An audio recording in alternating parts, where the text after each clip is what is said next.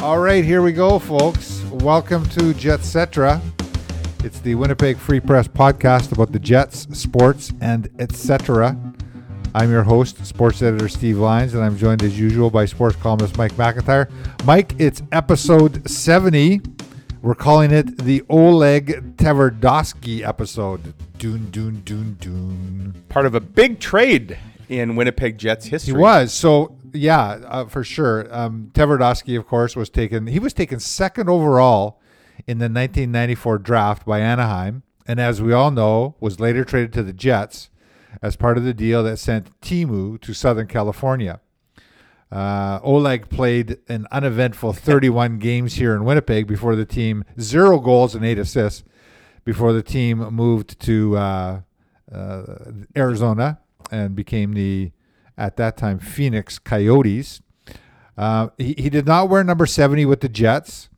He wore number 70 for only one season with the Carolina Hurricanes in 2005-2006, but it turned out to be a lucky number that year, Mike. Yes. In that one season, the Canes won the Stanley Cup.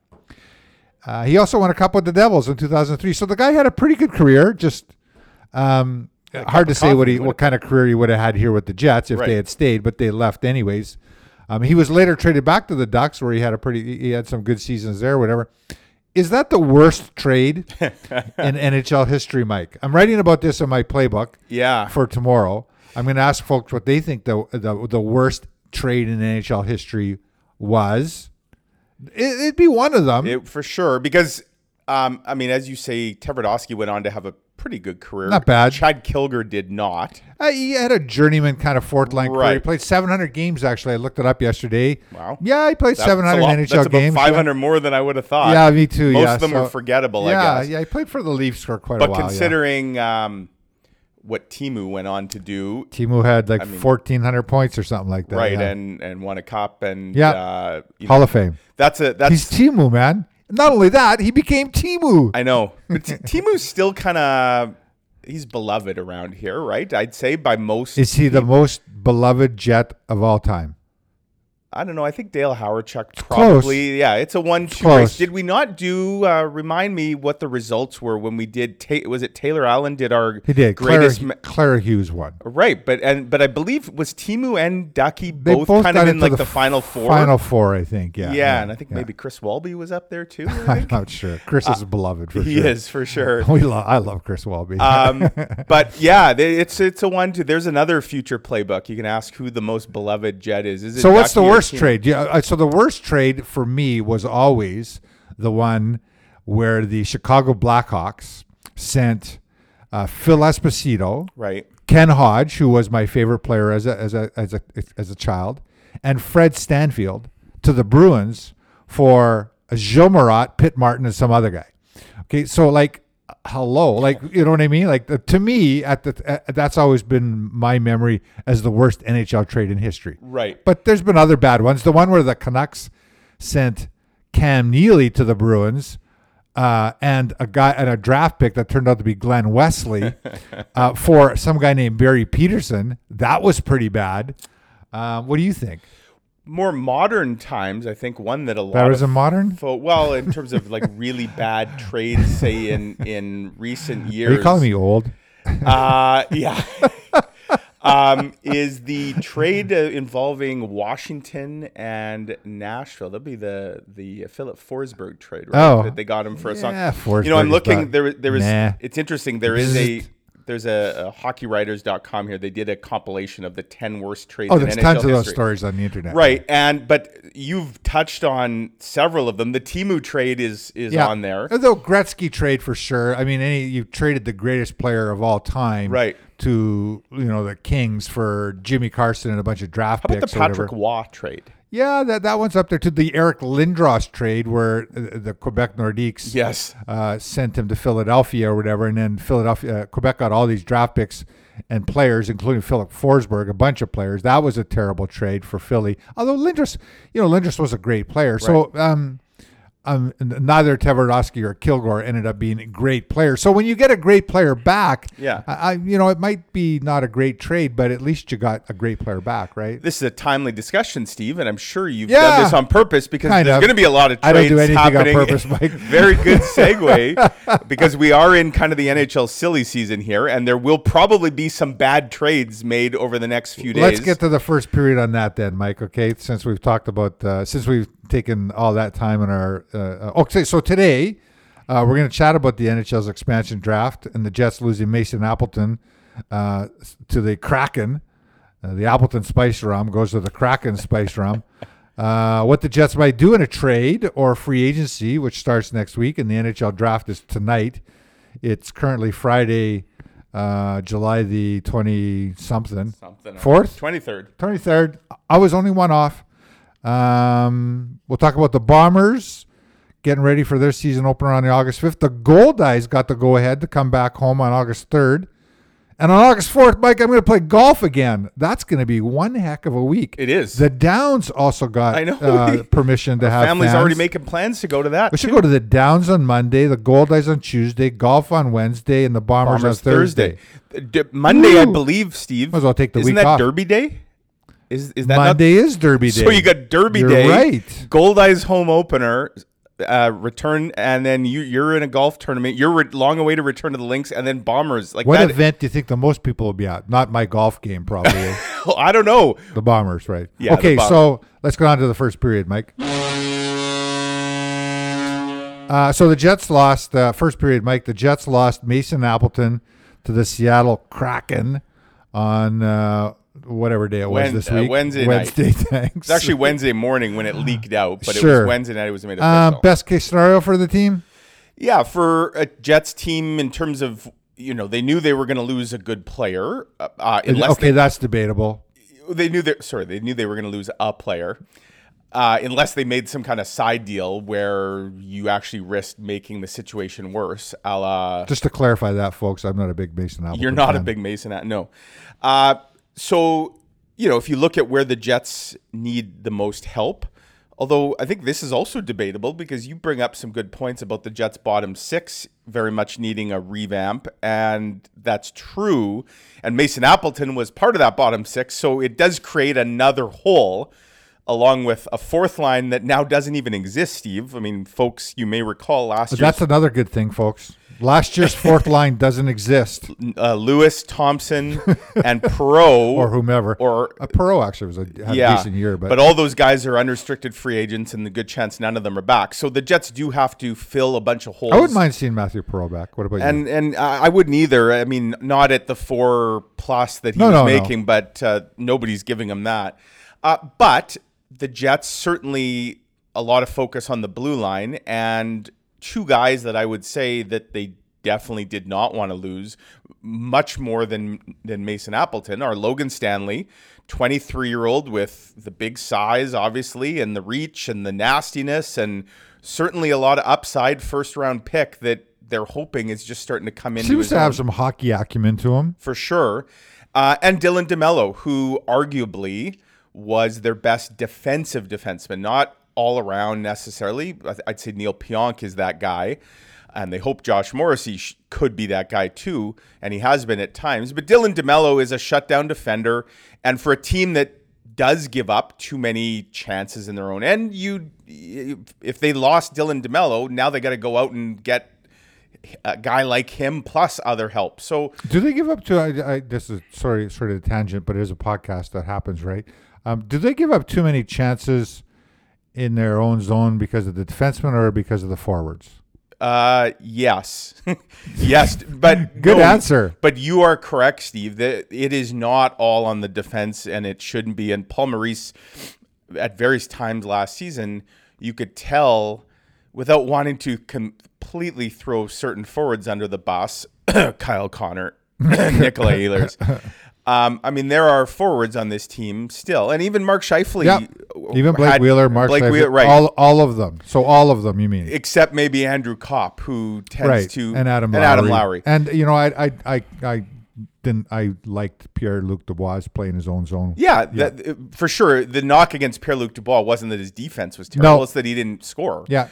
So they do need work in that department, but they for sure could use some blue liners that are a little more capable of exiting the zone cleanly. And Dylan DeMello does a lot of those things. I mean, if you want to look at recent history, the Jets swept the Oilers, and a big reason is they shut McDavid and Draisaitl, other than one game where McDavid and Draisaitl, I think, had 3 points each.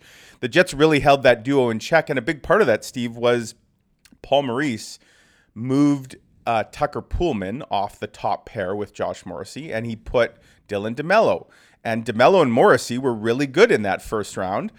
Then two things happened in round 2. Mark Scheifele lost his mind and got suspended, but Dylan DeMello got hurt on the first shift of game 2, and that didn't help the Jets. So yeah, this is a best case scenario.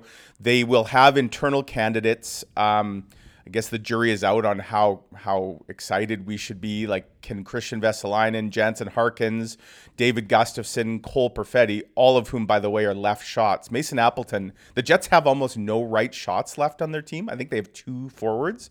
That's something they need to address, because you can't just roll out all lefties. Why? Well, because it's too many guys playing their off wing, and it takes away passing lanes. And some guys work better actually on their off wing, but you can't just have. Like Ehlers, right? It's too predictable for sure. Nikolai Ehlers loves playing, and even Patrick Laine used to enjoy playing like he was. He'd move over, and that sets up the one-timer perfectly. But I mean, Mason Appleton, I'm sure he'll go on to do some pretty good things in Seattle. He'll get a good chance there for sure. But yeah, best case scenario indeed. And Kevin Cheveldayoff wisely didn't make a deal to try and protect an Appleton, because, depending on what... Oh my God, there's a gazillion of Mason Appletons out there. Like, yeah, why would you make... Yeah. It's interesting, Steve. Nobody made any of those deals. Like, Seattle's asking price must have been astronomical. You look back at what Vegas did when they built their team, and how many GMs doubled down on disaster that year, made it worse. Nobody made that mistake this year. Everybody seemed resigned to the fact they were going to lose a player. And as you say, the Jets have lost a player, but a replaceable one at that. All right, folks, we're back for the second period of our Jetcetera podcast. Mike, you touched on it a little bit in the first period there about the Jets defense and how they still have DeMello and Stanley. They still have Josh Morrissey and Neil Pionk. Who else do they have signed? They have Dylan Sandberg signed. Ville Heinola. Is that signed. Such a bad Nathan starting Beaulieu. 6? No, I don't. Morrissey, I don't think Pionk, it is. DeMello, Stanley, Heinola, Sandberg. I'm okay with that, frankly. And I think it's funny, interesting. You had a story in our paper today. Kevin Cheveldayoff had an availability yesterday, and I'm sure you guys were all asking him which defenseman he was going to go out and sign or trade for, and he keeps his words close to the vest at the best of times. But what he did say is, we have to give some value to the young players that we have in the organization and put them up beside what a potential free agent might look like, and see where things are going to be at 20, 30, 40 games down the road, or even 1 or 2 years down the road, right? Would you be in a better position with those players having played that amount of games and gained that amount of experience? When I read that this morning, Mike, that tells me that Kevin Cheveldayoff is not going to go out or can't go out and plug in some top pairing defenseman that everybody in this city seems to think that he should just go and do with some sort of magic wand because he has one, right? Do you know what I mean? And so, he's setting you up here, right? He's setting everybody up here.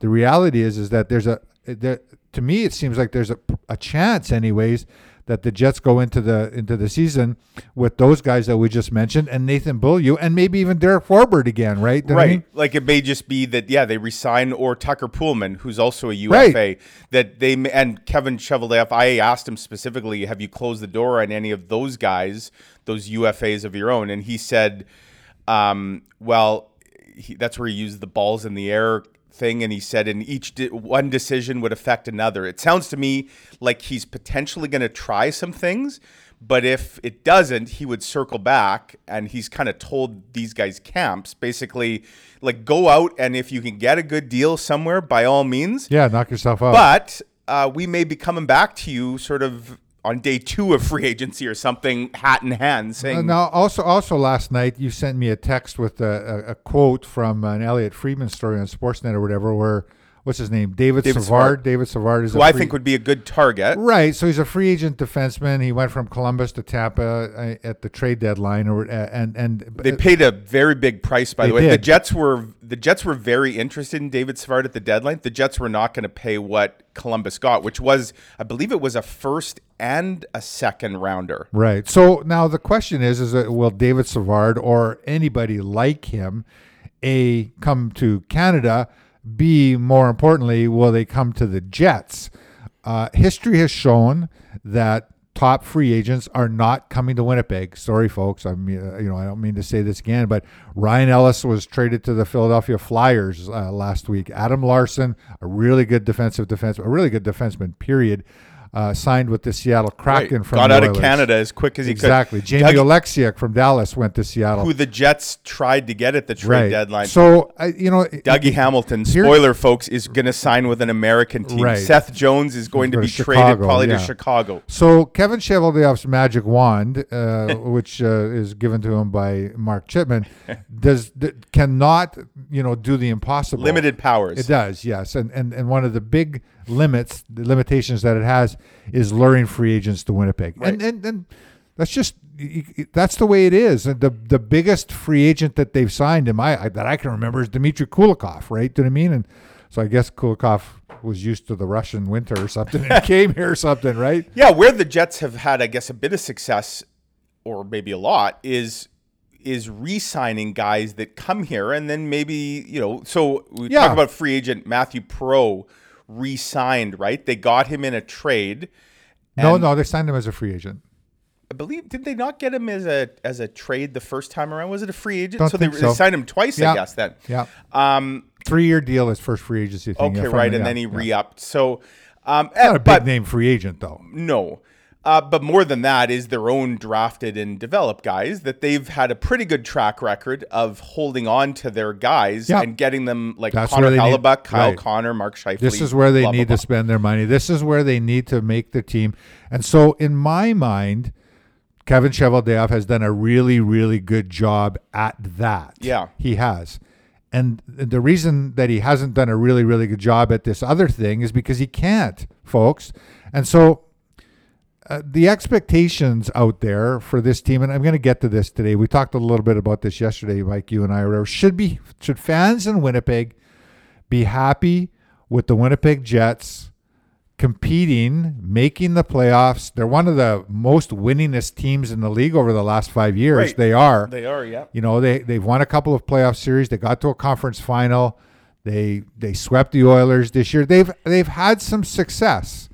No, they haven't won a Stanley Cup, but nobody in Canada has won a Stanley 28 Cup. 28 long years. Right, since 1993. Was there internet then? So basically pre-internet, since it used to be the Bombers hadn't won a Grey Cup since the internet came along, but now it's no team in Canada has won it, and so, for all the people who want, have Cheveldayoff fired if he doesn't get a top 4 defenseman or top defenseman, like it's just hard. Yeah, and to be clear, it's not just a Winnipeg thing. It's a Canada thing because look at the Oilers. The same discussion is happening in Edmonton, right? They can't. The Leafs defense and same thing. Sure, they've been able to get some big name free agent forwards, but usually those are hometown guys. John Tavares, right? Yeah, that was a bit of an anomaly, but it's Toronto. Like let's be serious here. Right. Same with Montreal. Montreal, Vancouver, and Toronto are going to have a little bit more success because you've been to those places, right? You've now been to Montreal. You're wearing an Expos hat. I am, yes, indeed. So if you're the Jets heading into this next week, with your blue line, we talk, which has been a primary focus for sure. They have those 6 guys we just talked about. I describe it as the core 4 right now. I like that, core 4. Morrissey, Pionk, DeMello, Stanley, who were all regulars last year, and they're back. Then you've got the emerging 2 in Heinola and Samberg. Yeah, you got to let these guys play. You've got depth still signed in Nathan Beaulieu and Sami Niku, although it wouldn't shock me to see the Jets flip Niku to somebody for even a late round draft pick today or tomorrow just to get another pick, because they only have 4 this weekend. And Sami Niku's not in their plans, I can tell you. But they do have Nate Beaulieu, who really should just be a 7th or 8th guy that only is playing if there's injuries. So I do expect the Jets will add a body or two. I just don't know that it's going to be a big name body, as you say, Steve. It's not going to be a top pairing defenseman. No. I just don't see. I'm not sure how they would do that. I mean, unless it's a trade, unless they trade a guy who has some contract, like not a guy who's going to. So Rasmus Ristolainen is a name that's out there. It's not a top pairing defenseman. No, folks. He was a very high-ranked draft pick. So was Nathan Beaulieu. He was, yeah. But Rasmus, here's the thing about trading for Ristolainen. What are you even giving up, Steve? He's a UFA next summer. All right. So, again, first of all, do you even want to sign him beyond a season? Or are you trading something? I think the Jets were a pretty good team last year. They were competing for top spot in the division for most of the year. Right. They had that weird 7-game losing streak. I still don't know what the heck happened there or whatever. Yeah, I don't think. And then they were. There was a weird schedule. It was, and then they were pretty good in the playoffs. Montreal won 7 of their last 21 games, and then they went to the Stanley Cup final. Weird year, man. For sure. I don't know how much we can read into that, but if you're the Jets, probably temper the expectations. I do wonder if some, in addition to their own free agents like Pullman or Forbert, if they double back. I mean, could we see guys like Travis Hamonic, who I thought might have made some sense a year ago? He's an unrestricted free agent. He's a guy you might be able to plug in on your third pair right side. Yeah. And he probably has some game. And there's a guy who would come here. He's from St. Malo. We know he loves... Maybe. I think he would. Yeah, there was a lot of talk that... I'm not against them getting maybe a 5'6" guy that has a veteran guy like that maybe... but... I mean, I'm not against them getting a top defenseman either, but I just don't see that happening. Much easier said than done. As much as people would like to see Dougie Hamilton or Seth Jones, it ain't happening. Or folks. Adam Larson, Jamie Oleksiak, right? Who also would have been great. All great fits. Not happening. All right, folks, we're back for the third period of our Jetcetera podcast. At least we hope we are. We did have some technical malfunctions yesterday. Yeah, again. I don't know why they let me operate this machine, folks. Like, there's this evil looking machine that we have here that we record our podcast on. It's like it's from space or something like that. But it looks like it'll bite you here. I got a story.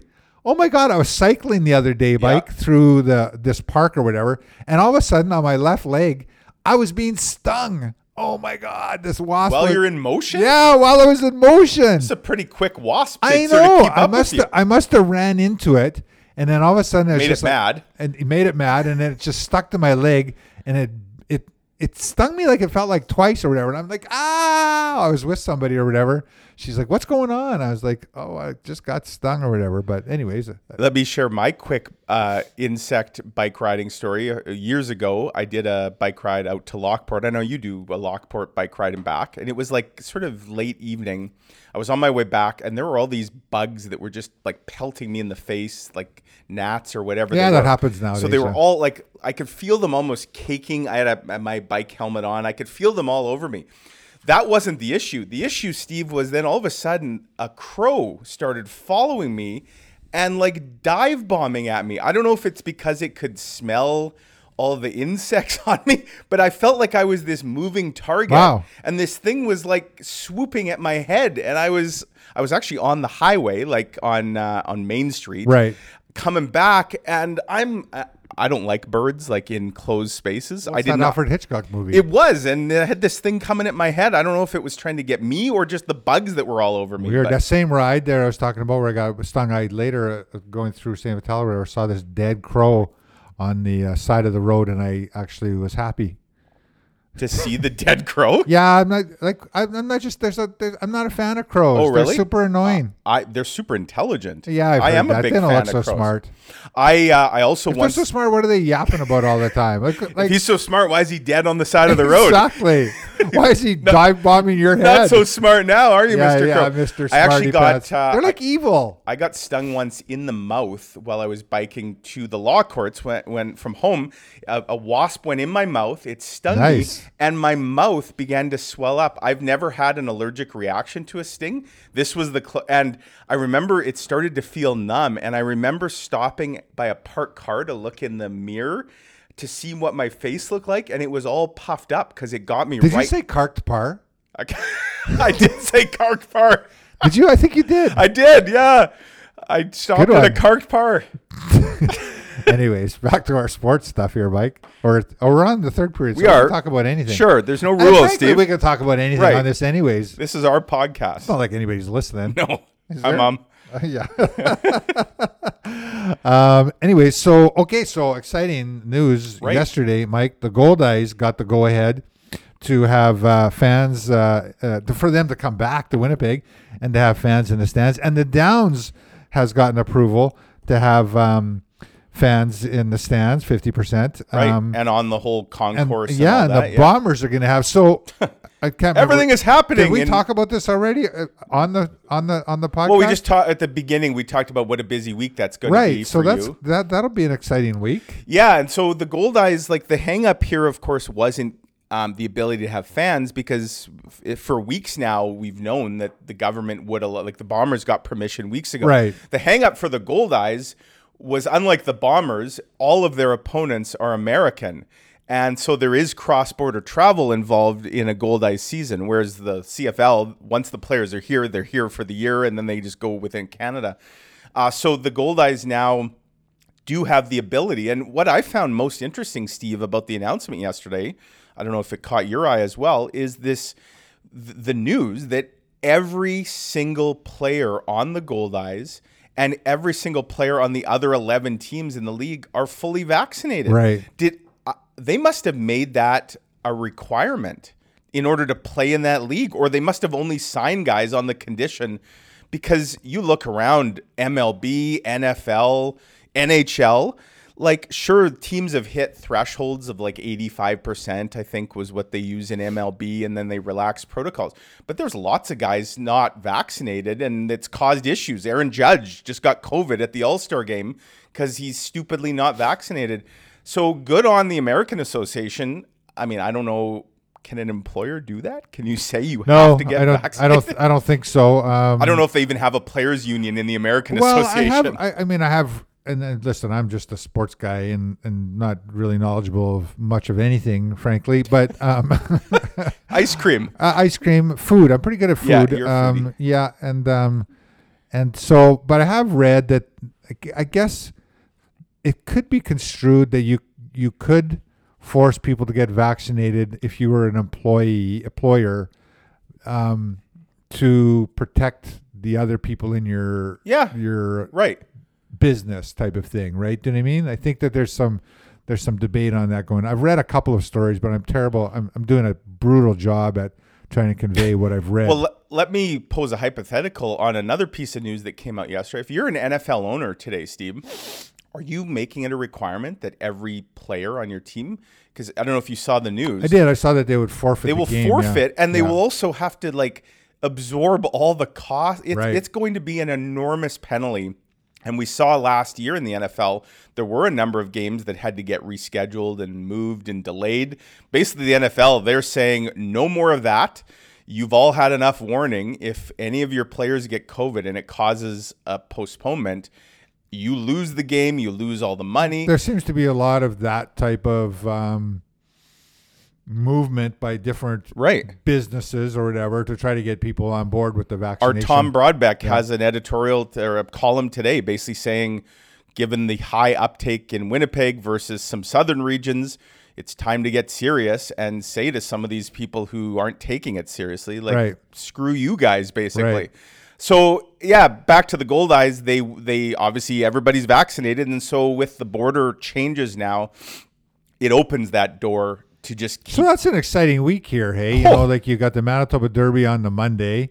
You've got the Goldeyes playing on the Tuesday, and then every other day that week. First time in 2 years. Right, and then you've got me playing golf on the Wednesday, right? Marquee event. Right, yeah. And then you get the Bombers, maybe with a packed house on the Thursday. My son was looking at tickets with a few of his friends last night. He was telling me, I haven't confirmed this, so I'll just take his word. He said it's hard. If you go right now on the site, there's not very much left in terms of like blocks of tickets. You can find some sporadic tickets. So it's not sold out yet, but it looks like it's getting close to that. So there'd be I think they close to 30,000 anyways, yeah. And what an atmosphere that's going to be. We'll be there, Mike. Yes, we will. We're sending an entourage.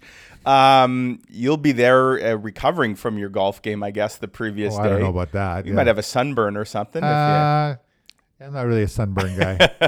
But yeah, I mean, it's a great time for sure. And, my goodness, you look back to last summer and how we would have taken anything to cover, right? Sports-wise. And now we've got, and throw in the fact that the Olympics start, the Summer Olympics start today. Today, yeah. I mean, there's not a whole lot of Manitoba connections, but it's the Olympics. It's busy this weekend for Manitoba Olympians. We've got, let me see if I can get this correct. We have.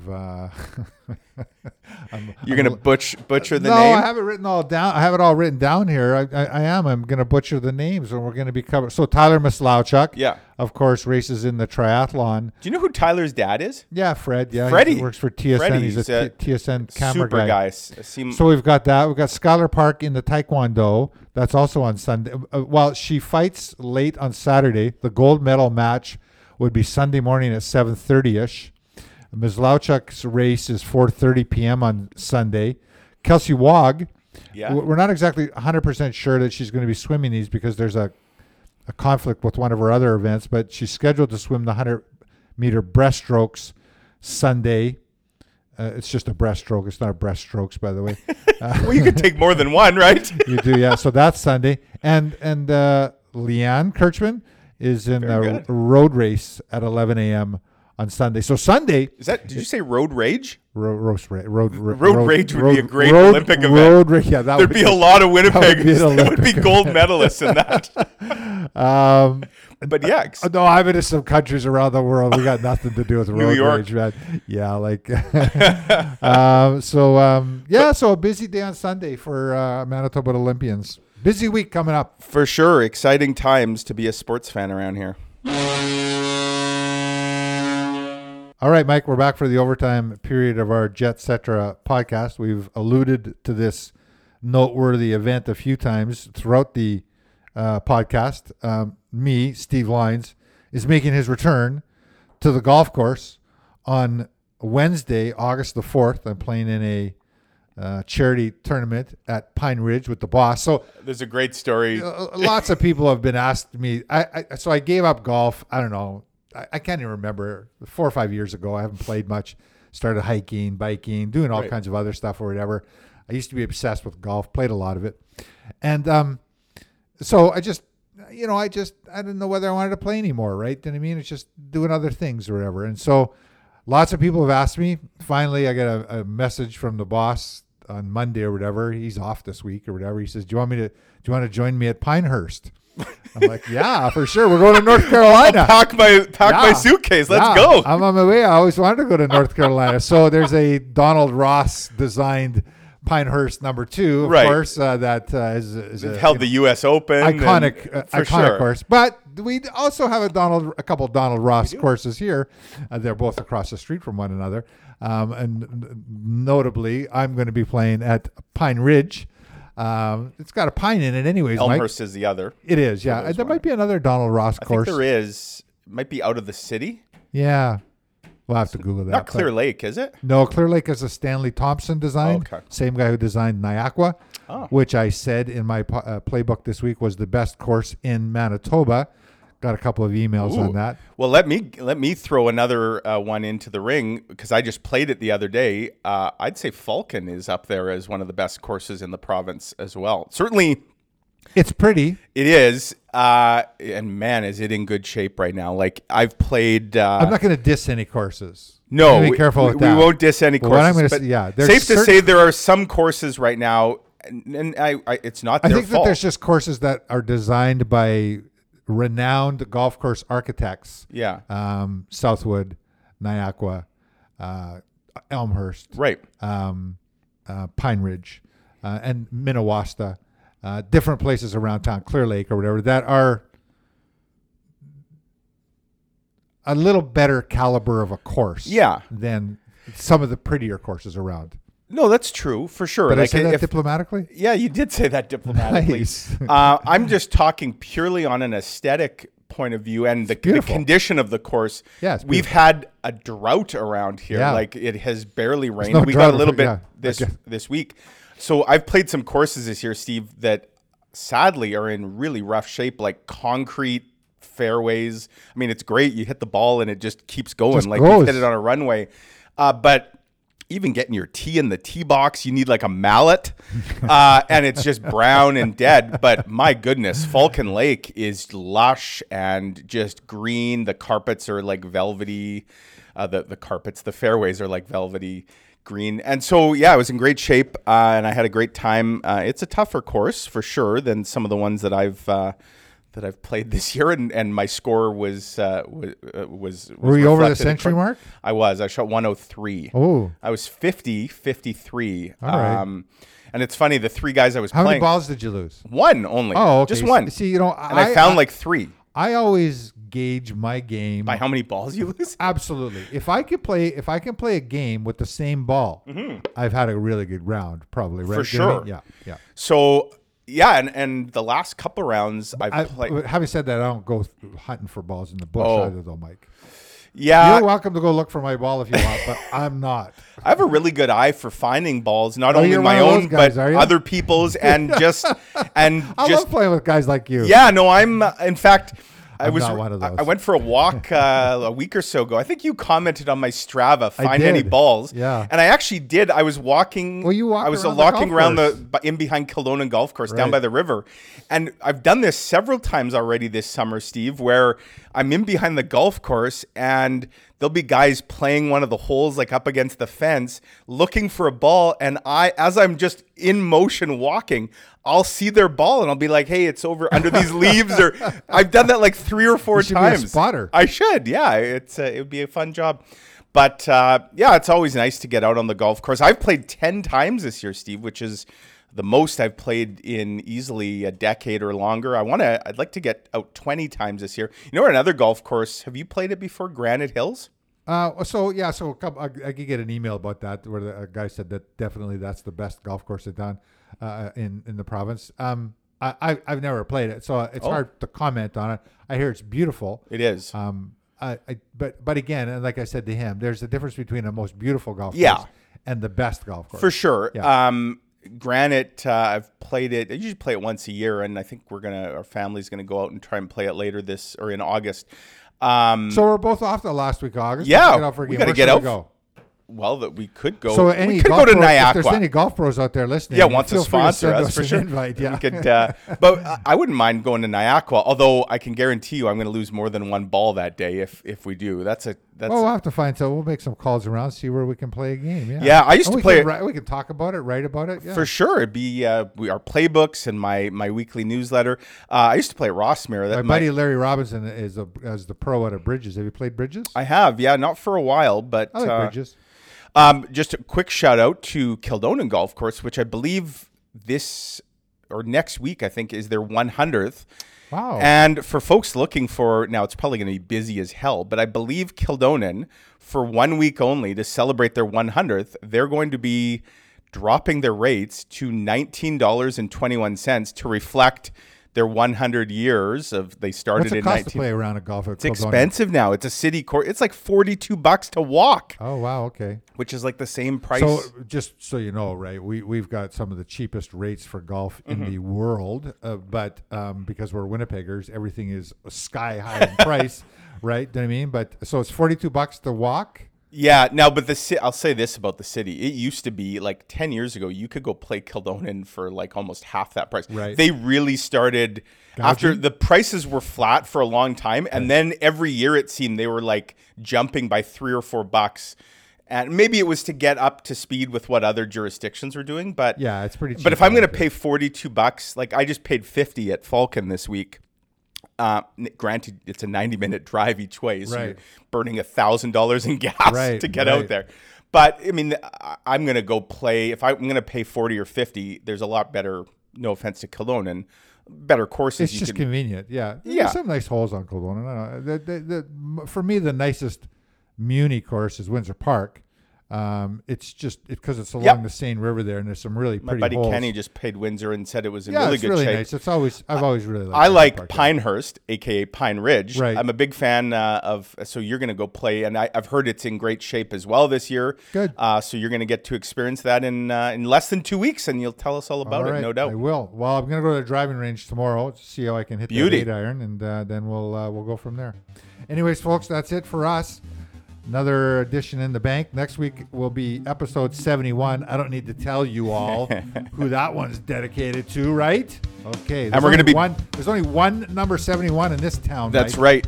And we're going to do it, I think, next Thursday, which will be the day after free agency, so we can talk about all the moves the Jets made or didn't make. Yeah. So enjoy the next few days, folks. They should be busy. Yeah. Have a great weekend.